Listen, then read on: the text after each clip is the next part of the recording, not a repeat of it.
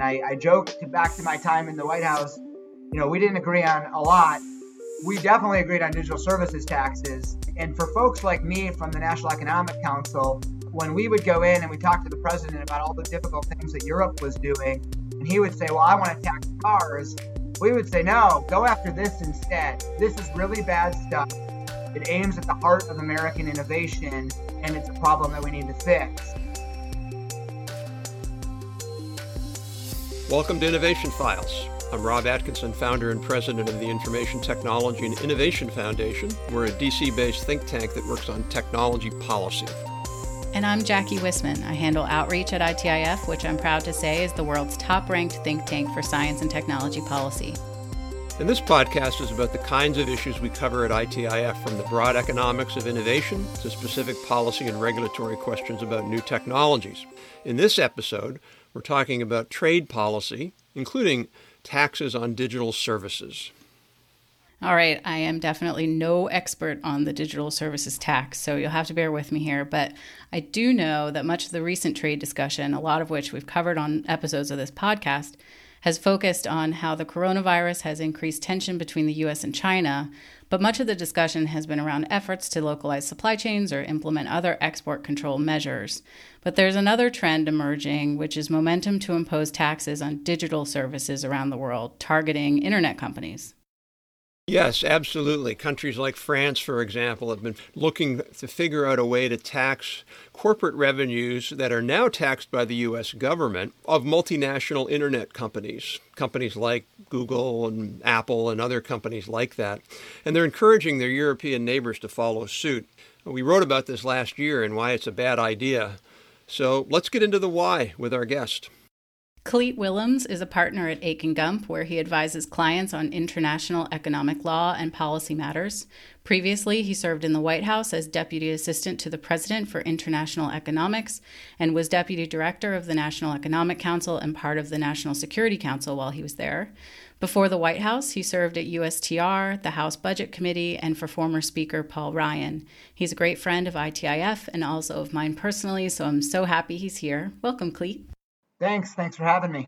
So I wanted you to come talk to us because you wrote about this issue in a really accessible way in an op-ed for CNBC called Digital Taxes Are an Even Bigger Threat to the U.S. Economy During the Pandemic, which we will link to in the show notes. So to kick things off, can you explain DSTs and why the Europeans are doing it? Sure. So basically, what I'm going to start with is a discussion of France, because as you noted, France has really been at the forefront of this. They have been the country most inclined to try to put this into place quickly. And most countries around the world have made proposals or adopted measures similar to France. But for the sake of simplicity, let me start with France. So basically what they're trying to do is they want to put a 3% levy on the revenues that are generated from providing either digital interface services or targeted advertising within France. And what is really unique about what they're proposing is, number one, that they're proposing it on revenues. And traditionally in the tax space, tax profit, not revenue. So that's one element of this that's unique. It's also unique that they had proposed to do this retroactively and to collect essentially back taxes from companies. They've also proposed what are certain revenue thresholds. And basically, you need to do so much business globally or within France to even qualify in the first instance. And so what the implications of this is basically that they've set up a tax regime that's going to target U.S. companies that provide these kinds of services. It's something that is really problematic for the United States and something that really, I would say, unifies the president's advisor. And I joke back to my time in the White House, we didn't agree on a lot. We definitely agreed on digital services taxes. And for folks like me from the National Economic Council, when we would go in and we talk to the president about all the difficult things that Europe was doing, and he would say, well, I want to tax cars, we would say, no, go after this instead. This is really bad stuff. It aims at the heart of American innovation, and it's a problem that we need to fix. Now, there have been some discussions about trying to put some type of international framework into place here at the OECD, but those have largely been unsuccessful. And so what's happened, as you alluded to, is that, France was at the forefront of this. A couple other countries were looking at it. But what's happened now is with coronavirus and the need for all these countries to have more revenue to pay for their stimulus, this kind of measure is proliferated around the world. Started in France, but now we're seeing it in a bunch of other countries in Europe. We're seeing it in India, in Indonesia, even Brazil and Chile and Kenya. And so it's really a problem for the U.S. and something that it's decided to put its foot down. Clete, one of the issues I think is, occasionally I'll give a speech overseas.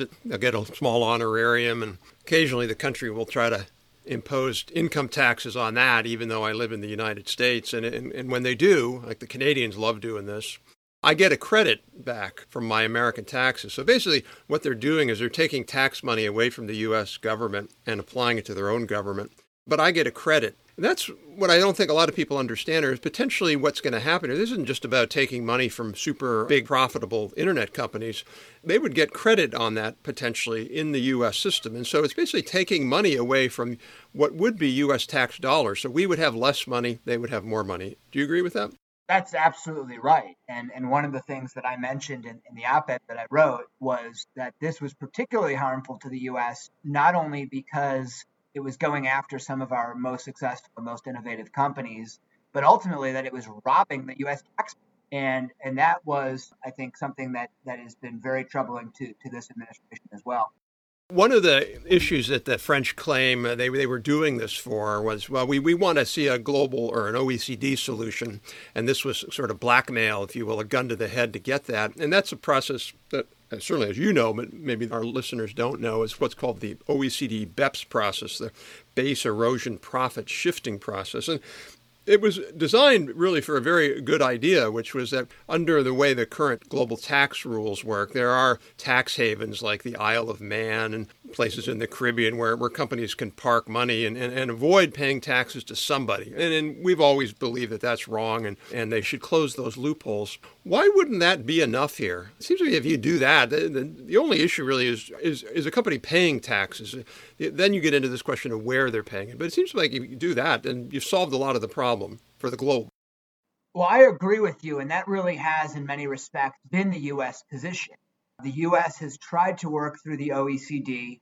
They've really been looking at two separate but somewhat related issues, which is one, making sure that everyone globally is paying a minimum level of tax. And that's what people refer to as the Pillar 2 of the OECD negotiations, an area where the U.S. has been very engaged and made a range of proposals. The other part of this in Pillar 1 is about the allocation and to whom do you pay taxes. And, look, from the Europeans' perspective, we are in a globalized economy, and it may make some sense for us to look at, okay, how do these multinationals, how should they distribute taxes on their profit globally? And that's a legitimate point the U.S. has also been willing to deal with. But what the Europeans have wanted to do is have wanted to focus it first and foremost on digital companies and then get to the rest of the multinationals. And that goes back to why I think the U.S. has tried to engage through the OECD in good faith and say, hey, let's look at how we deal with multinationals. But you can't just start with our companies and not deal with yours at the same time. And that's been part of the reason why this breaks down.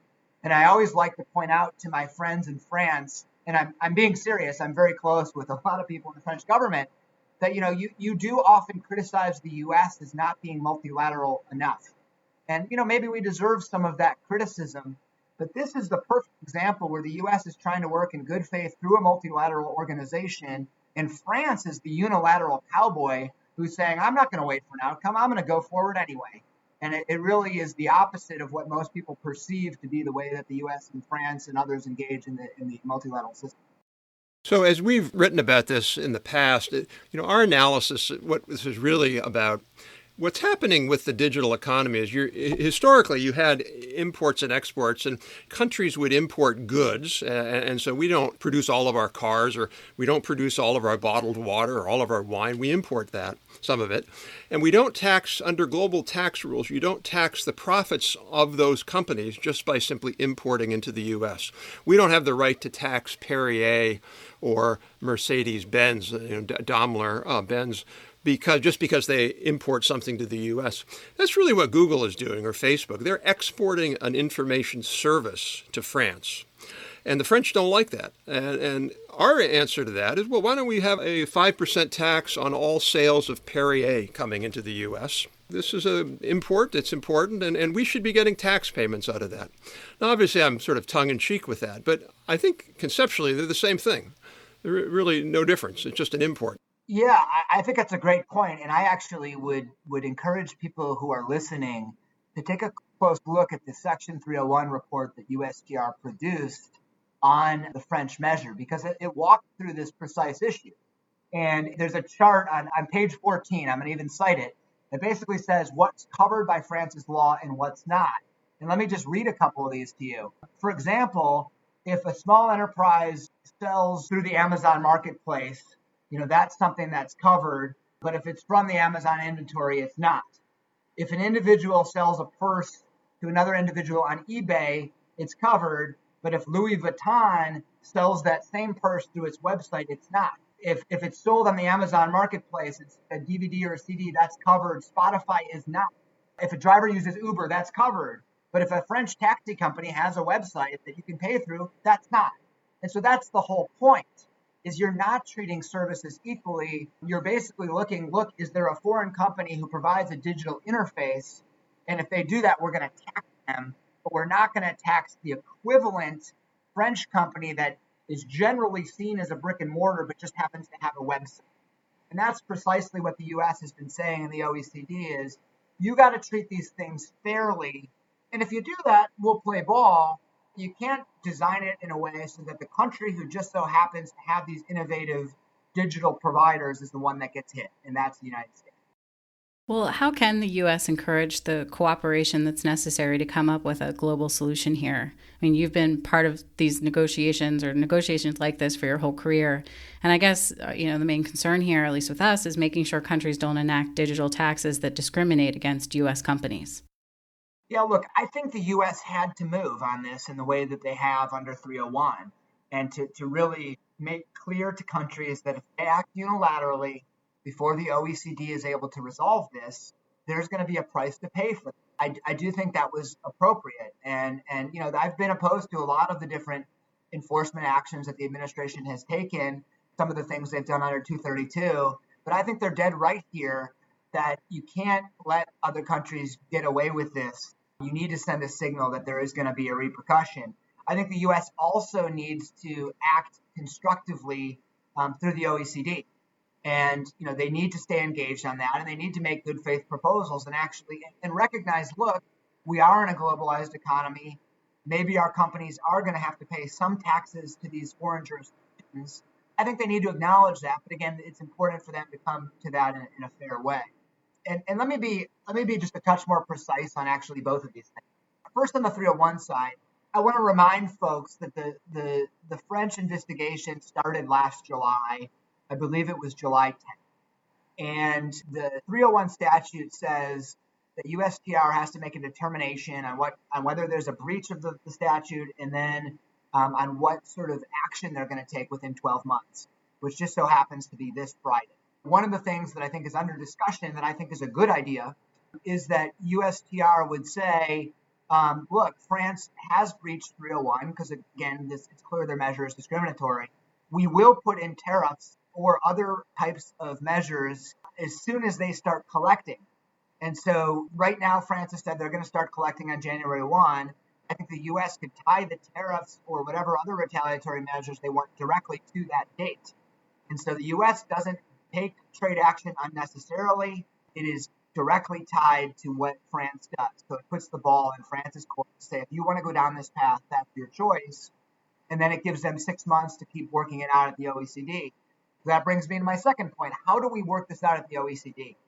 I think both sides need to show a little flexibility, to be honest. And the Europeans right now are saying, we understand that there's this broader problem of nexus, but we want to start with digital companies, and then we'll turn to the other service providers.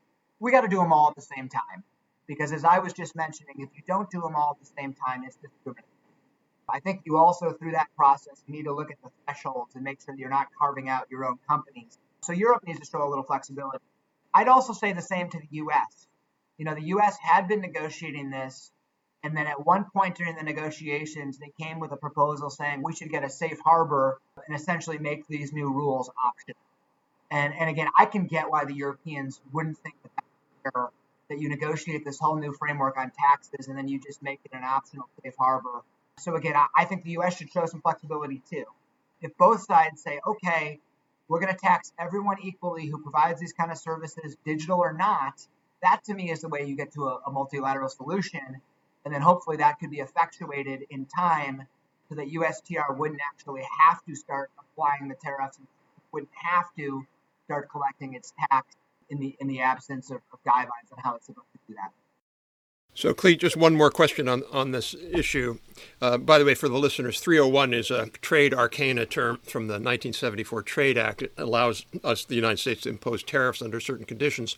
The whole track one that the OEC is doing, at least from my read of it, I mean, I guess the U.S. has pushed back. I'm surprised that it's gone as far as it is because it really, to me, seems almost strange. It has this weird view of digital, that track one should be really about digital. And to me, it shouldn't be about that at all. It should be about, and it's all based on this notion of this, I think, mythology that these companies are adding value in these places, and therefore you have nexus to allow taxing, which is like, really? So a European is adding value when they go on to a Google search engine? I don't think so. Clearly we can tax Mercedes here when they have a factory here. They're adding value to a car. They're assembling it here. Sure, you get to tax it. But if they're just taking a car from Stuttgart, putting it on a boat, bringing it here, we don't get to tax the company. We can tax the car as a sales tax. So I don't know, just your thoughts on that. It seemed odd that the OECD was going down that path. Well, my understanding is that it didn't always start that way. And again, in light of globalization, I think it's fair to say we need to think about the appropriate taxation of multinationals. How do you distribute those rights around the world? I think it's also fair, as they're doing, to say, look, we need to look at minimum taxes. And that's what it started about. But my understanding is that after sort of the process had kicked off, the Europeans made a huge deal about digitalization and really the need to single that out. And it is that prioritization that I think has caused some of these problems. And so my suggestion is, if you're ever going to get a multilateral solution, you need to make it about everything. If you just make it about digitalization, it's going to be seen as targeting the United States, and that's not something the U.S. is going to be able to stand for. And one more point on this, because I think it's important, is, part of the reason there is also so much U.S. angst about this is not just because of the impropriety of discriminatory tax in and of itself. It's because it's also happening against this backdrop of Europe saying that they want to have digital sovereignty and they want to create European champions that can compete with the likes of Google and Facebook and Amazon and everyone else. And so there is some notion there that maybe this isn't just about fairness, maybe this is also about protecting their market and creating their own champion. And that's why I think also, a bigger problem for the United States than just a tax issue.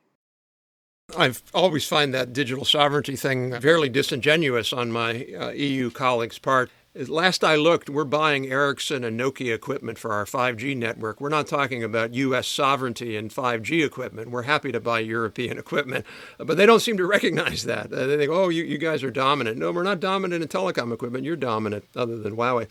Speaking of Huawei, one question before we ask you the final question, and that's, you were involved with some of the China negotiations that President Trump engaged in. You can argue it's square or flat, but they had the phase one deal. Obviously, a phase two deal is not going to happen, at least in this year. If the president were to be reelected, any sort of, looking at the tea leaves, prognosis on where we're going with that? Are we going to get a tougher deal, asking for more? This deal didn't really address the major irritants of what China's doing. Well, first, I think people need to realize how hard it is to get any deal with China. And I was one of the negotiators, and it was incredibly challenging to get them to change what a lot of their leadership believes have been effective policies to allow them to very quickly become a dominant global player in certain industries. You look at Made in China 2025, you look at discrimination, you look at the subsidies. That's not stuff they want to change. They think it's worked for them. And so it is very hard to get to get a deal at all. I do think that the phase one deal is probably a little more significant on the structural side than credit for. We're talking about tech here, so I do think the IP chapter was pretty robust, especially some of the stuff on trade secrets and other areas. You're right; it isn't everything we need. So what happens moving forward? Well, I would, instead of just saying what happens in a Trump 2, I think the better question is like what happens next year, regardless of who's elected, because I think the answer is basically the same. The one issue that everyone seems to agree on is Washington is we need to be tougher on the Chinese. And so I think regardless of who's elected, we are going to continue on the trajectory we are, where the broad range of our policy making is focused on pushing back on China's unfair practice. I don't think that changes under either administration. What I would like to see either the president, if he gets reelected, or Joe Biden do if he gets elected, I think to more effectively marshal the international coalition on this. And that's always easier said than done. We're talking about Europe here, and I think Europe has to make a choice. Does it want to have digital sovereignty like China, or does it want to promote a market-based, Western-oriented system along with the U.S.? They need to make the right choice there, but I hope that we can persuade them to do that. And ultimately, my view is that the best way we're going to get China to change is going to be through a multilateral system. Because if it's the U.S. versus China, they're going to see that as, the playing out of Thucydides' trap. We're trying to keep them down. They're not going to have the political space to make any moves. But if they are portrayed as an international outlier by the global system, and we have global rules that calls them out for what they're doing, I think that's a very different dynamic. And that's how we can really get them to change. And that's a strategy I would like to see advocated for. And we could spend another 2 hours on WTO. The system is not adequate right now to do that. And I think that's why I think WTO reform is a sleepy issue. Some people roll their eyes, but I really think it's critical to the future of our ability to constrain China. We certainly agreed with that. We wrote that. My colleague Stephen Ezell and I wrote a big China report a policy agenda 2016, right after the election or right before the election. And that's what we said. So final question. If Congress were to invest an extra $100 billion on technology, what should it do with this money?